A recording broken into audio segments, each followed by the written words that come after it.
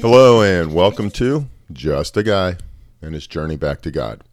So today we're in Romans 13, and before we start reading, let's go to God in prayer. Father, thank you for today. Thank you for all that you've given us. It's a wonderful day. It's a day in which so much gets to happen. We get to live, we get to experience you, and we get to love you. So Father, I lift up this reading today. I just pray you would be the one in charge of it. Holy Spirit, come and fill our minds with your understanding. Teach us what you want us to know. May our minds be receptive. May our hearts be prepared. And may our spirits fellowship with you. I just pray that as we read that any thoughts from me, they would be removed. And it would just strictly be you, Lord, that you would talk to us. You would guide us. You would instruct us so that we would understand you more and we could worship you more completely. I thank you and I praise you, Lord. It's in Jesus' name. Amen. So, chapter 13, let's go ahead and get started with that. Verse 1. Let everyone be subject to the governing authorities, for there is no authority except that which God has established. The authorities that exist have been established by God. Consequently, whoever rebels against the authority is rebelling against what God has instituted, and those who do so will bring judgment on themselves. For rulers hold no terror for those who do right, but for those who do wrong. Do you want to be free from fear of the one in authority? Then do what is right, and you will be commended. For the one in authority is God's servant for your good. But if you do wrong, be afraid, for rulers do not bear the sword for no reason. They are God's servants, agents of wrath, to bring punishment to the wrongdoer. Therefore it is necessary to submit to the authorities, not only because of possible punishment, but also as a matter of conscience. This is also why you pay taxes, for the authorities are God's servants, who give their full time to governing. Give to everyone what you owe them. If you owe taxes, pay taxes. If revenue, then revenue. If respect, then respect. If honor, then honor. So we have to keep in mind that Paul is writing to people who most likely have been oppressed. They've been conquered by the Romans. They've been abused by the Romans. They've been subjected. Many of their family members may have been killed by the Romans. So there's probably a lot of folks who will read this who won't be enamored with the thought of Rome and those who govern them. The Jews certainly weren't. They didn't like the Romans. And yet he's telling them to submit. He's telling them to do good, do what's right. And that is, in today's society, in today's world, can be quite challenging for us.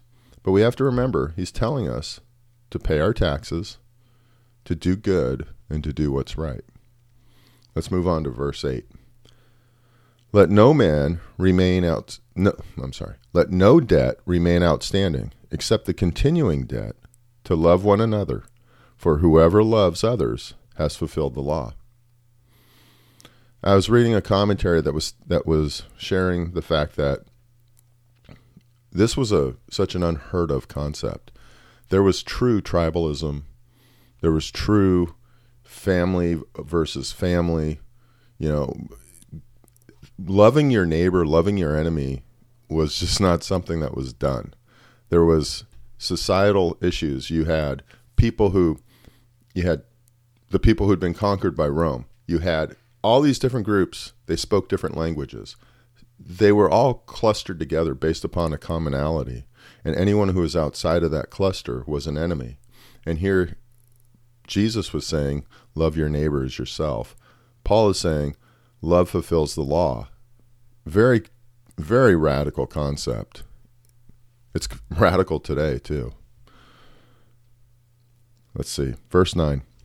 The commandments, you shall not commit adultery, you shall not murder, you shall not steal, you shall not covet, and whatever other command there may be are summed up in this one command: love your neighbor as yourself. Love does no harm to a neighbor. Therefore, love is the fulfillment of the law. verse 11. And do this, understanding that the present time, the hour has already come for you to wake up from your slumber, because our salvation is nearer now than when we first believed. The night is nearly over. The day is almost here. So let us put aside the deeds of darkness and put on the armor of light. Let us behave decently, as in the daytime, not in carousing and drunkenness, not in sexual immorality and debauchery, not in dissension and jealousy. Rather, clothe yourselves with the Lord Jesus Christ, and do not think about how to gratify the desires of the flesh.